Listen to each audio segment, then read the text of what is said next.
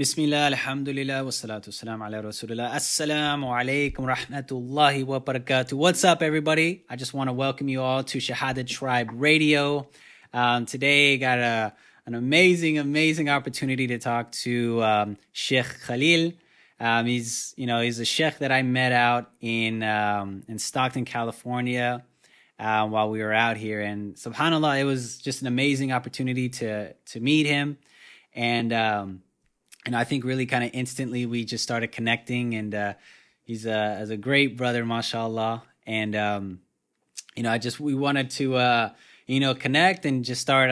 He wanted to add to the podcast. So of course, I invited him. Inshallah, and just get into the podcast and just talk about things that inshallah may be beneficial and things that can help us all as one ummah. So without further ado, Sheikh Khalil. Jazakallah, thank you so much for doing this, man. I really do appreciate it. Taking the time out of your day to connect and make this happen. So, wayak. Yeah. So the first thing, actually, do you remember when we first met? Like that's actually what I want to ask you. Like, what was like? Because I was new. I mean, I'm still pretty new to the community, but I don't know. When did we first actually meet? Yeah, I want to say, if I'm not mistaken, it was right around the beginning of Ramadan. So I remember connecting. It was maybe right around the beginning or right before the beginning of Ramadan, and we talked about reading some Quran together, and trying to take some advantage of that time around the masjid. And alhamdulillah, we got to do that a few times. And like you said, mashallah, we were able to connect. And alhamdulillah, we've had some good conversations. And hopefully, this is going to be another one, inshallah. Inshallah, no doubt about it. So. I know we talked about this before, but just to kind of give some of the listeners an idea of where you come from, kind of your background. So you as you mentioned to me before, you studied out in Egypt. Is that correct? Yeah, alhamdulillah. I had a chance to spend about 5 or 6 years in Egypt. Went out there right around 2006 with the goal of learning Arabic and, learning the Quran so many other people at the time. And alhamdulillah, Allah subhanahu wa ta'ala blessed me, with the ability and opportunity to stay out there for a while. And I was able to move on from that to studying, the Sharia, spending some time with the mashayikh out there, enrolled in Azhar. Alhamdulillah, eventually graduated. Alhamdulillah. And so I remember you told me you went out there like kind of on almost nothing, right? You just said, all right, I'm gonna go out here and I'm gonna study inshallah and make it happen or something, right?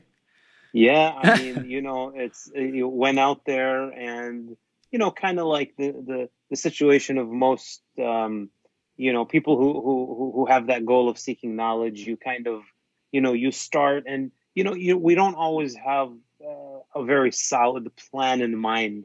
Sometimes you're just kind of running on Iman. And, it's something that you want to do. And, people will advise you not to put it off for too long because you don't know how long the opportunity will be there.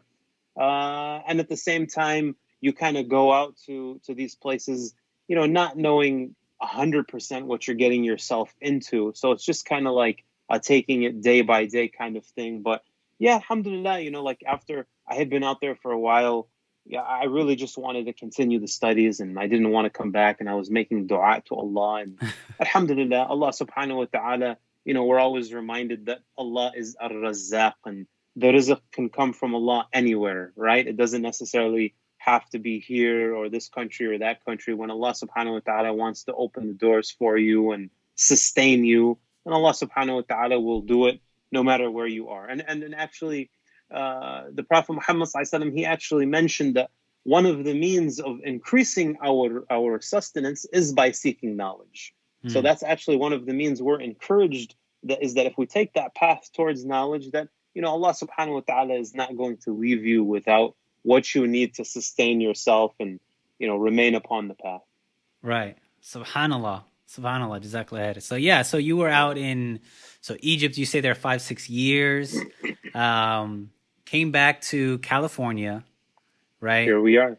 And subhanallah, so did I know you and your brother, work together and are at the masjid.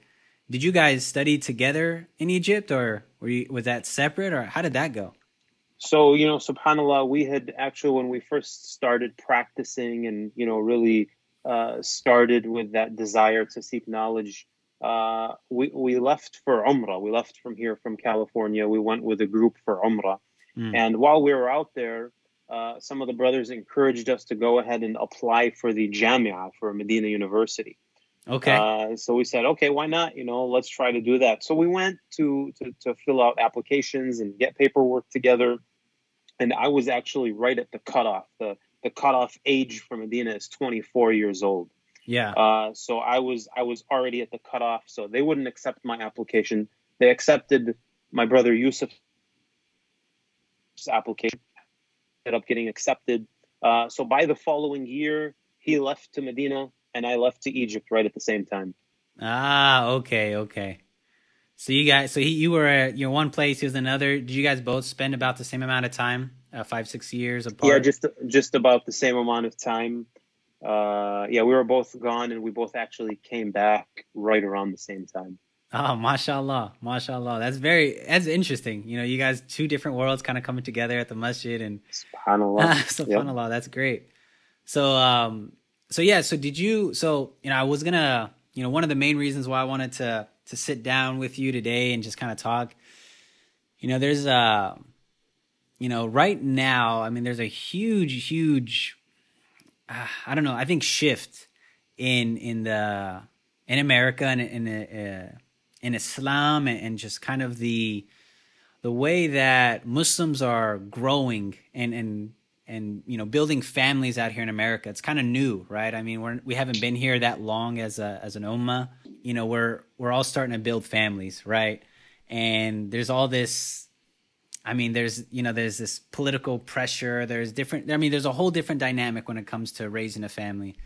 And I just wanted to ask and talk to you about some of that because for me, me and my wife were expecting one baby girl. Alhamdulillah, she's on the way. I'm always curious to see what is it, that, our Muslim, ummah is doing, right? Because let's be honest, right? There's a lot of distractions when it comes to, being in America. There's a lot of things that are just going on and things that we want to protect our families from and even our own Islam. We all know that, having a family and the importance of a family in Islam, right? And the importance that Islam puts on that family.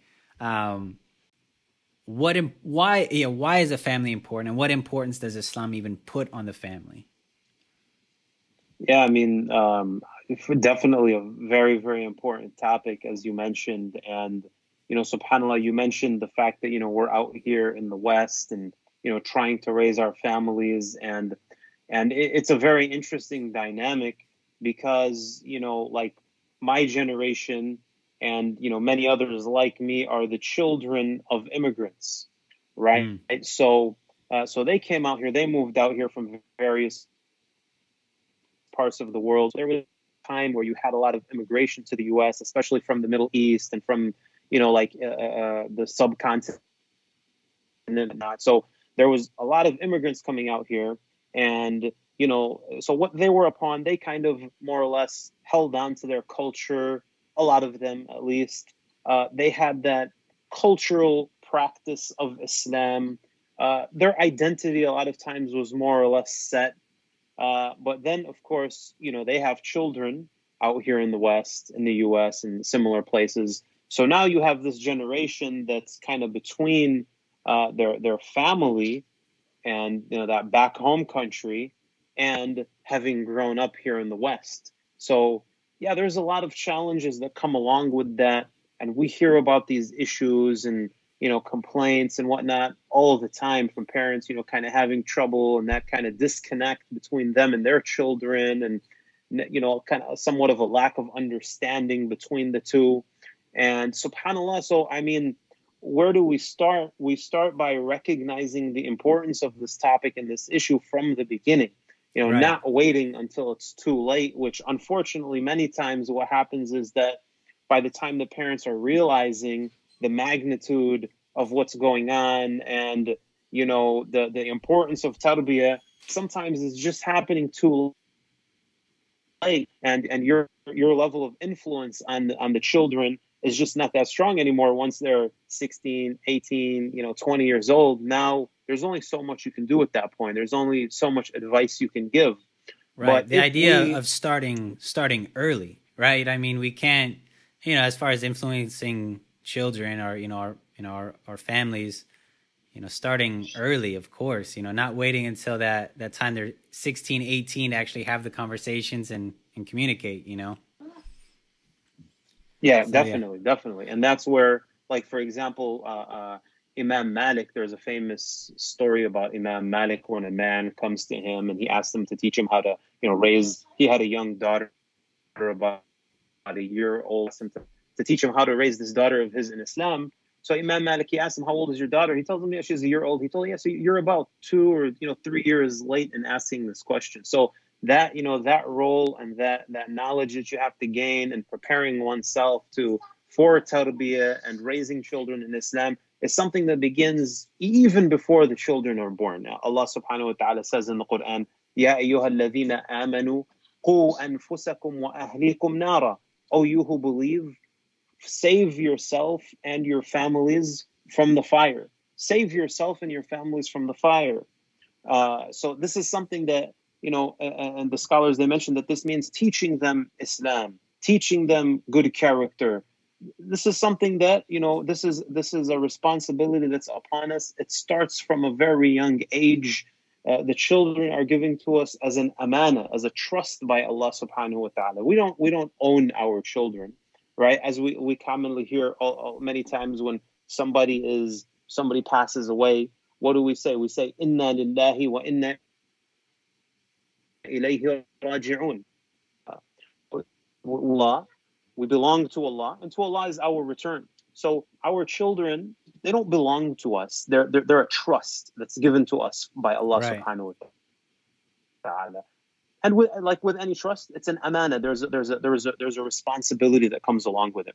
I'll just share one small story from the seerah that kind of, you know, explains and gives us a good idea of what that trust is. One of the companions, his name was Abu Talha, and his wife's name was Sulaym, radiyallahu anhuma. So Abu Talha, he had one young son who was about a year old, and he was really attached to his son. It was his first son. He was very attached to him. He loved his son very much.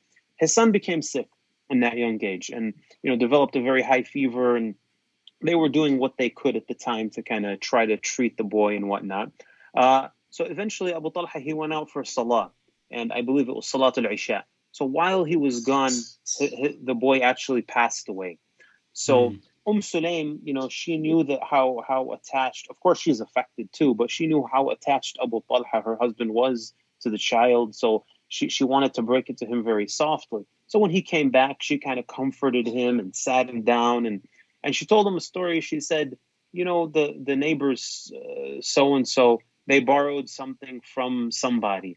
And when it was time for them to give it back, they didn't want to do that. They didn't want to give it back. They didn't want to give back what they had borrowed. So he said, how could they do that? You know, that's a trust. It's an amana. They have to give it back. So she used this as the introduction to tell him that Allah subhanahu wa ta'ala also gave you an amana, and Allah subhanahu wa ta'ala has rightfully taken that trust back.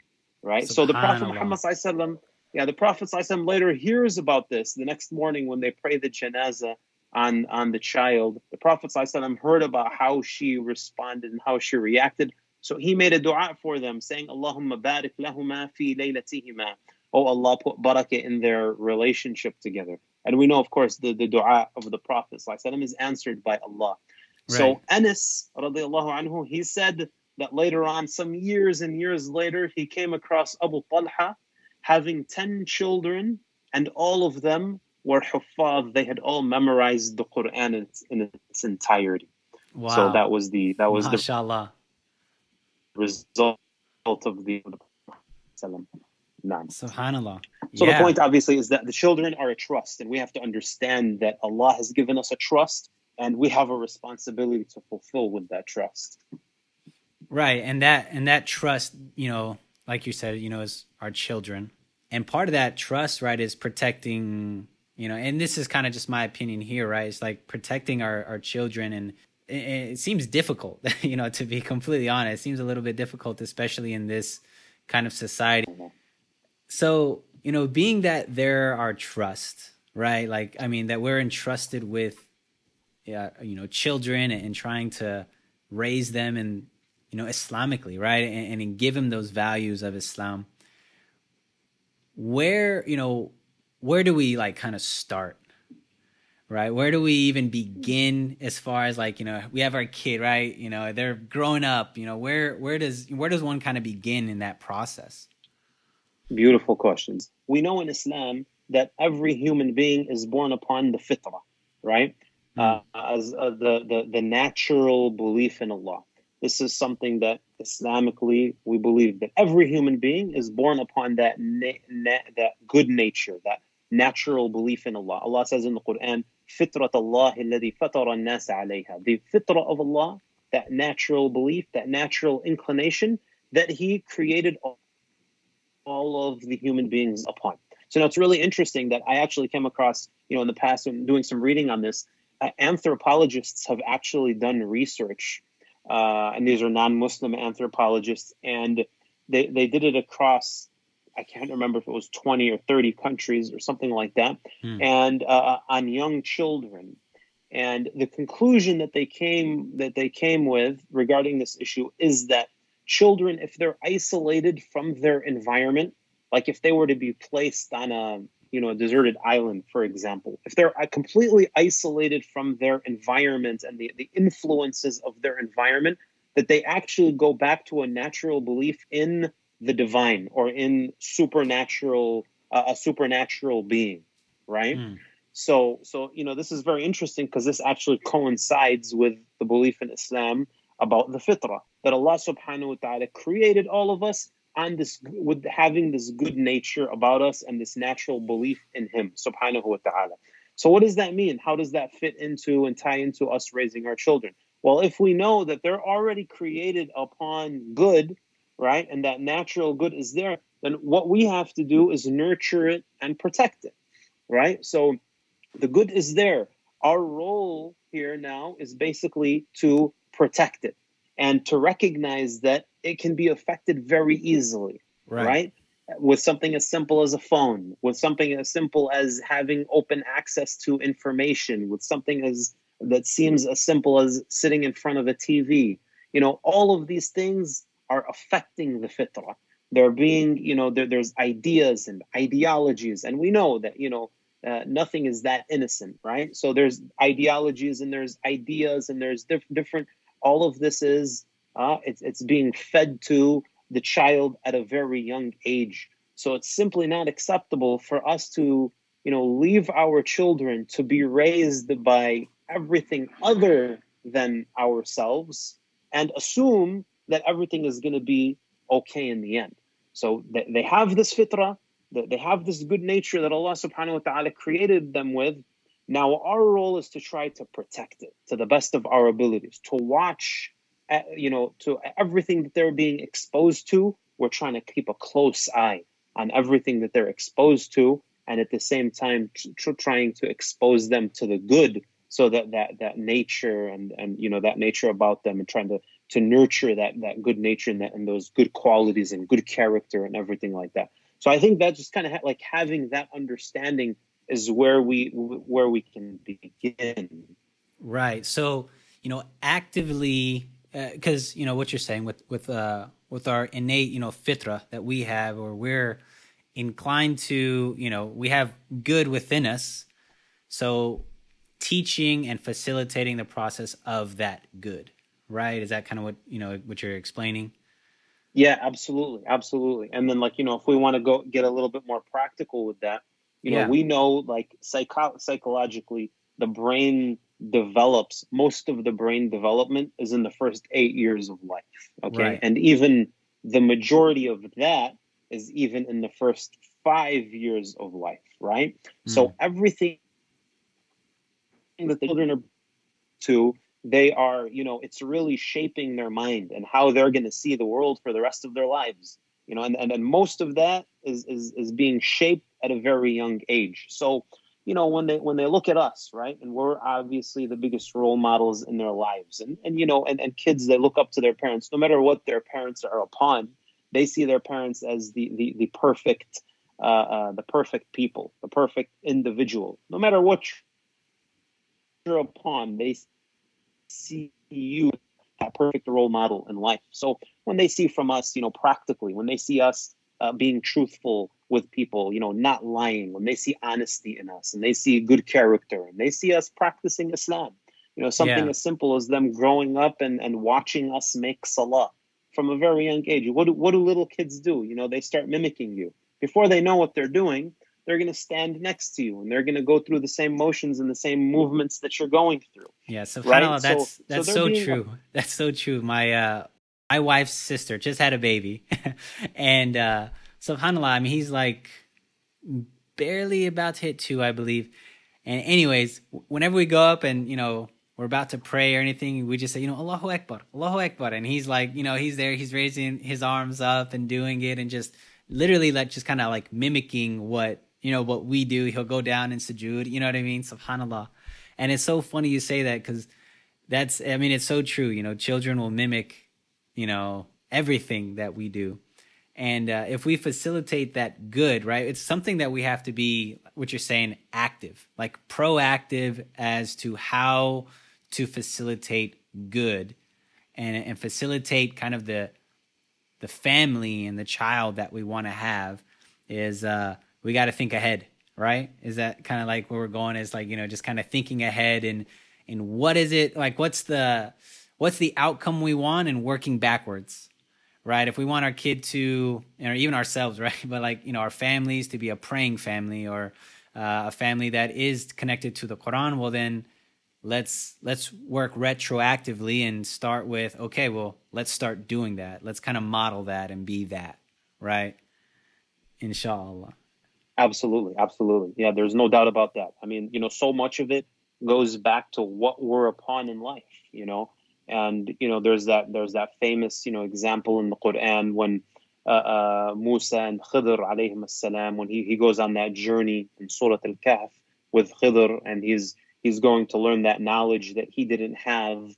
And one of the situations they come across is 2 young boys that are digging up a treasure, right, from the ground. So Khidr goes on to explain to Musa what happened here. Why are these 2 boys actually digging up this treasure that they find in the ground? He tells them, وَكَانَ أَبُوهُمَا صَالِحًا. Their father, or according to many of the tafsir of the Quran, it might have been their grandfather or great-grandfather, was a righteous man.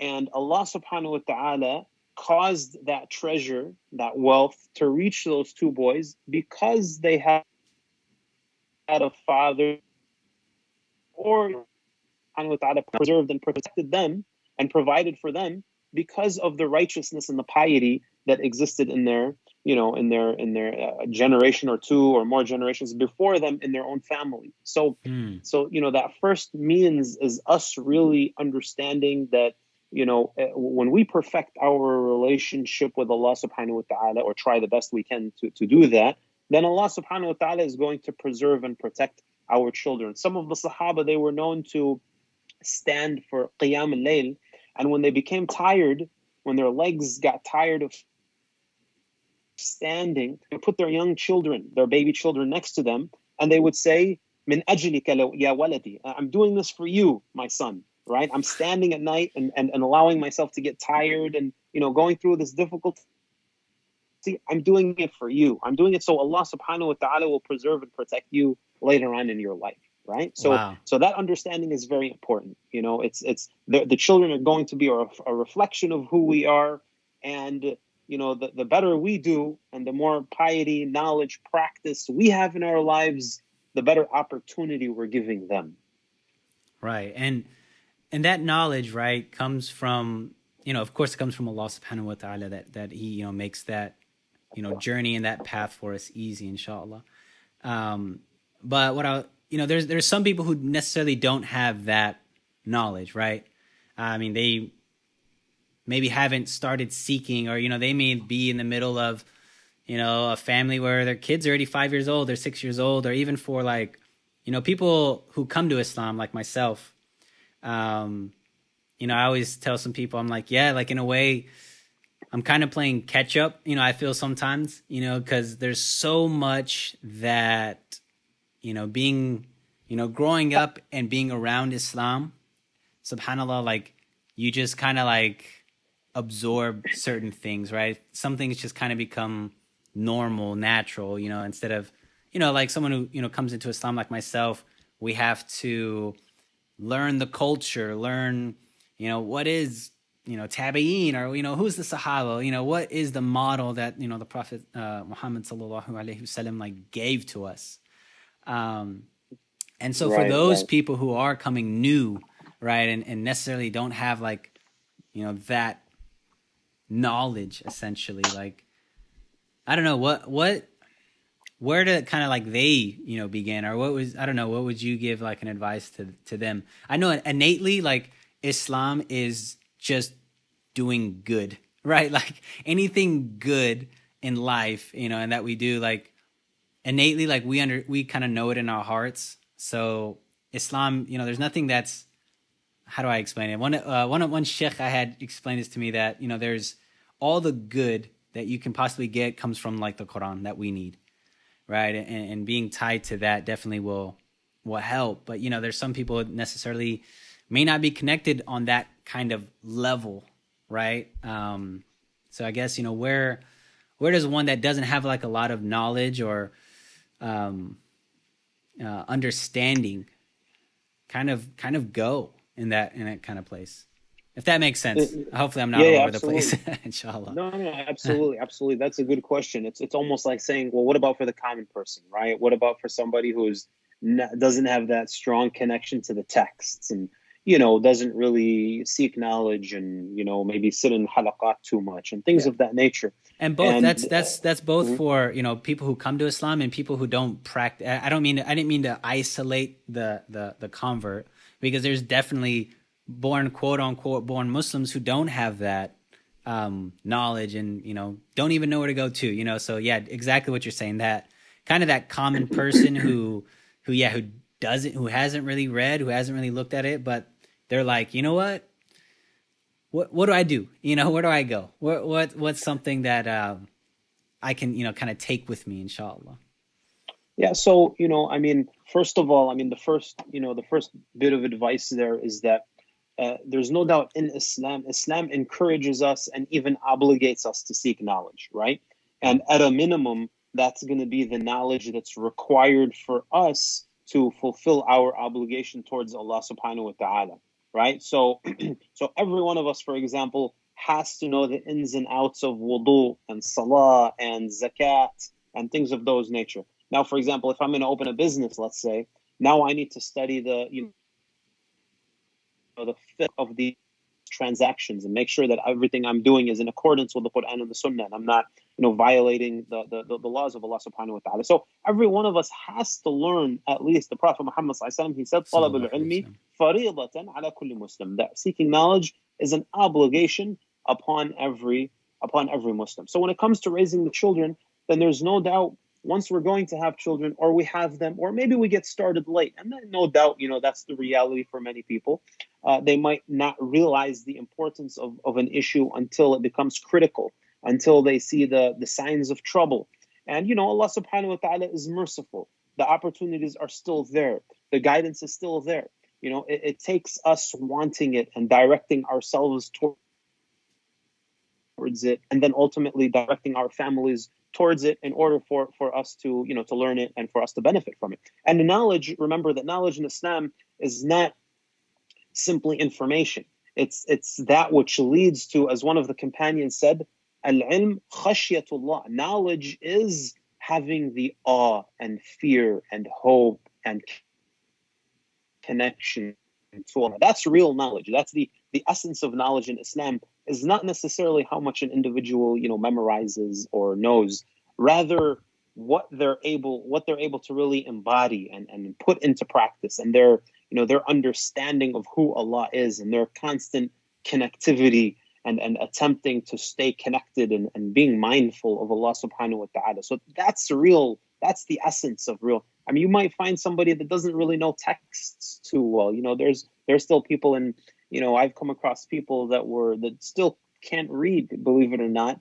And yet, subhanAllah, they worship Allah and they practice and they're praying all of their salawat in the masajid and they're doing a lot more than many of us, right? So again, knowledge is really the essence of knowledge is what we actually put into practice. So if we were to look back at the example of the Prophet Muhammad sallallahu alaihi wasallam, right? He's the best of examples. He's the uswatun hasana, the best of examples for us to follow in every aspect of our life. And this is really a miracle, of Islam, of the seerah, right? And even in this issue, we'll find so much guidance as to how to raise children just from some of the statements and the actions of the Prophet Muhammad sallallahu alaihi wasallam. There's really some beautiful lessons to be learned.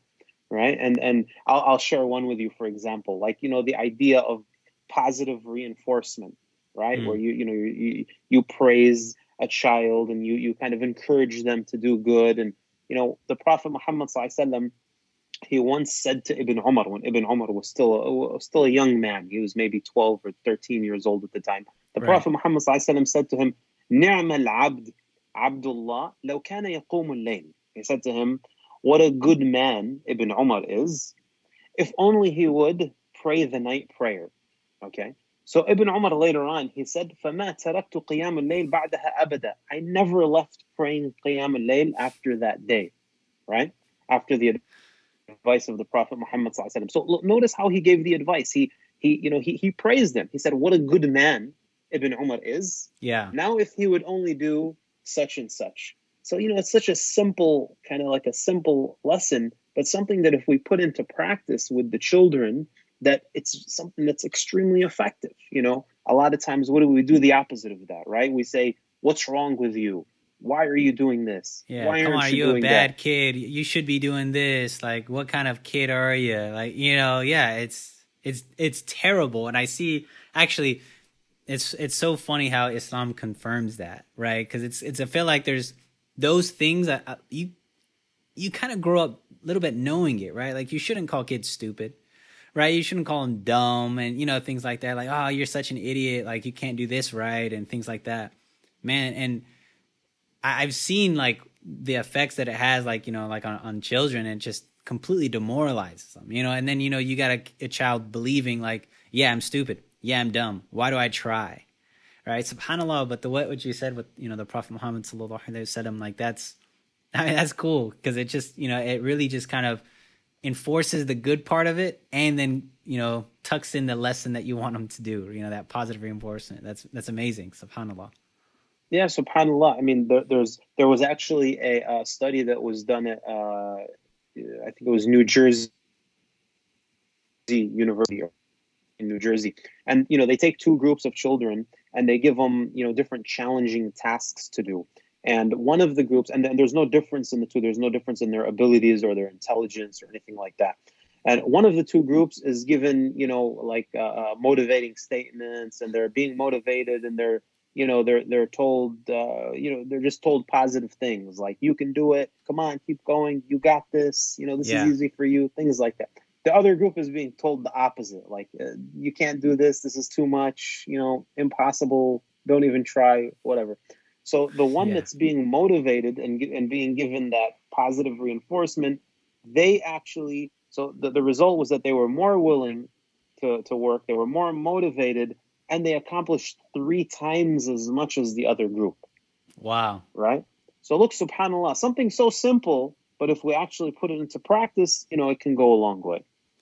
Right. And so, going, kind of what you're saying, just to kind of like even summarize a little bit what you're saying, as far as the person who may not have a lot of knowledge, right, and may not have, all the knowledge on the books and everything, we should just start, right? Start trying to get something, and then taking that, whatever that is, even if it's just what you talked about with positive reinforcement or, different things, taking that and just implementing that and starting that process. Because subhanAllah, you're so right. There's a lot of people I know who who, mashallah, they know so much. Like, I mean, it's insane how much they know. Yet the practice and doing what Islam has called us to do, maybe it doesn't kind of like reciprocate that, right? That they're that knowledgeable, right? SubhanAllah, like that in itself is part of that knowledge, is putting what we know into action. And even if it's just a little bit that we do get to know. SubhanAllah. Absolutely. I mean, SubhanAllah, one of the, or a really practical and easy kind of example of that is, look, when you make salah 5 times a day, right? Yeah. So obviously when you're reading Surah Al-Fatiha so many times a day, you're not going to forget it, right? You're not going to forget Surah Al-Fatiha because it's something that you're using, that you're practicing, every day, right? Yeah. Now, if we had that relationship with more parts of the Quran, right? If there was more parts of the Quran that we read that often or almost that often, we would also memorize it just as well as we memorize Surah Al-Fatiha. So it's that knowledge that, that we use, that we practice, that we put into practice, those that we make, that will stay with us, right? So, so again, like you said, it's just a matter of, starting. And then when Allah subhanahu wa ta'ala, the Prophet said, إِنَّمَا الْأَعْمَالُ بِالنِّيَّاتِ, the actions are by intention. So when Allah subhanahu wa ta'ala sees from us that concern is there, that concern for raising our family upon Islam and preserving them and protecting their identity, when that concern is there, then Allah subhanahu wa ta'ala will aid us and He'll guide us in the right directions, right?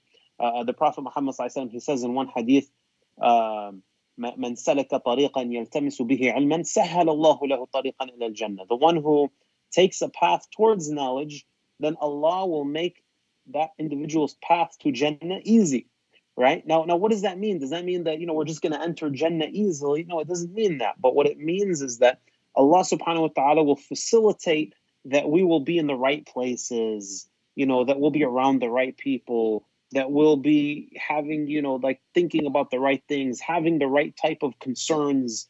Allah subhanahu wa ta'ala will facilitate all of that for us because we took a path trying to better ourselves, trying to seek knowledge, trying to come close to Him, right? So it goes back to us kind of having that mindset, understanding the importance. Look, we know that after we die, the books are closed, right?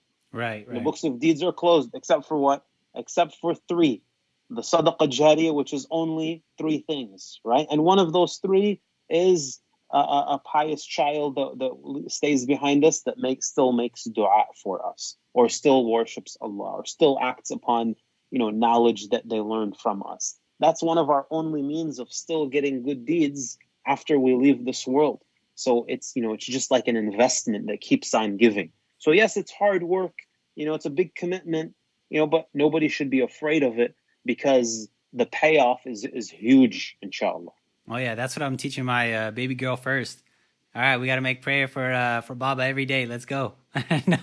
Inshallah. Raise my rank, inshallah. I'm gonna need it. Inshallah. Inshallah.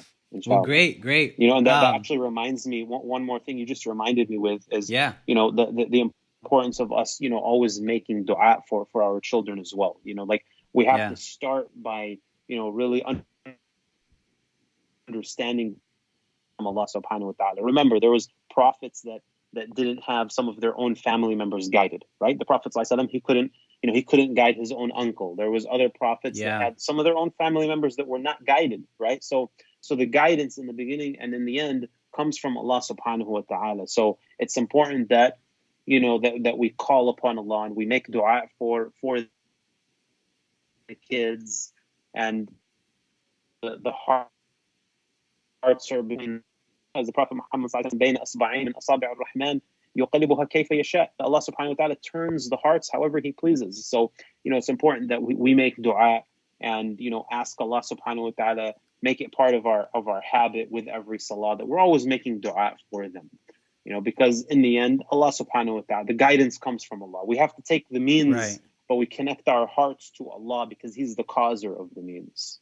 Right. Like, and this is something I think about pretty often, is like, there's a lot we can do, but at the same time, there's things that are out of our control, right? I mean, like you said, you know, Allah subhanahu wa ta'ala is the one who controls our hearts. And there's I don't know, I'm trying to like, it's like trying to find a fine line to where, you know, I'm still guiding my kids, but also knowing, or the way I think about it is like, I'm not responsible 100% for every single action like that you take. So if, you know, if I'm doing my best to teach you good and you choose bad, like I did my best, right? Is that, I mean, does that, you know, coincide with like, you know, what Islam talks about, you know, or is there anything that deals with that, Exactly. right?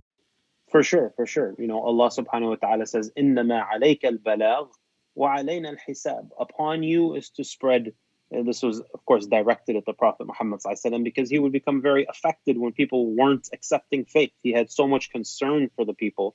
He had so much mercy and compassion towards the people that, you know, it would bother him day and night that they weren't accepting faith. Right? So Allah subhanahu wa ta'ala tells him, إِنَّمَا عَلَيْكَ الْبَلَاغُ. The only thing that's upon you is to share the message. وَعَلَيْنَا الْحِسَابُ. And the accountability remains with Allah subhanahu wa ta'ala. إِنَّكَ لَا تَهْدِ مَنْ أَحْبَبْتَ. Allah says, you're not going to guide whom you love. وَلَكِنَّ اللَّهَ يَهْدِي مَنْ يَشَاءُ. Rather, Allah subhanahu wa ta'ala guides whomsoever He pleases. Right? So now, of course, the level of responsibility that we have towards our families, especially our children, is much higher than, for example, the responsibility that I have to sharing Islam with, you know, somebody I work with, right? Yeah. Now, there is a responsibility to share Islam with people that I'm around, no doubt about that. But my children have a much bigger, you know, they have a much more right upon me than, you know, somebody that's a stranger to me, right? So I have to keep making that effort. There's no giving up, right? You have to keep making that effort, and then that's something that we would continue to do until Allah subhanahu wa ta'ala takes us back to Him. We continue making that effort with them, you know, Right. and that effort never really ends, even when they reach the age of accountability. Yes, now they're accountable for their own actions. Now they're being held responsible and accountable by Allah subhanahu wa ta'ala. That doesn't necessarily mean that our role or we've finished our duty. No, we have to keep making that effort. Remember in the story of Nuh alayhi salam, he's, you know, right before the flood, he is still calling out to his son, right? He's still calling out to his son, trying to get him to ride the ship, and the son is saying, you know, I'm going to go to the high mountain. You know, it's nothing's going to affect me. And Nuh is telling him, there's no protection from the order of Allah on this day. That's it. It's over. Right? So he's still calling him until the very last second, until the Prophet Muhammad ﷺ with his uncle, he was at his deathbed whispering in his ear, like, if you can just say it in my ear, just say these words in my ear that will allow me to testify and bear witness in front of Allah.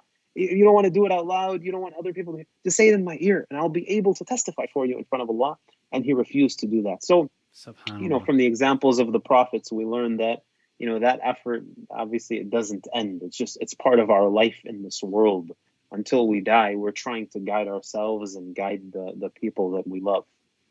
Subhanallah. Yeah. I mean, that makes perfect sense. That would just, I mean, I don't imagine I'd ever stop, you know, if, you know, may Allah keep our children on the straight path.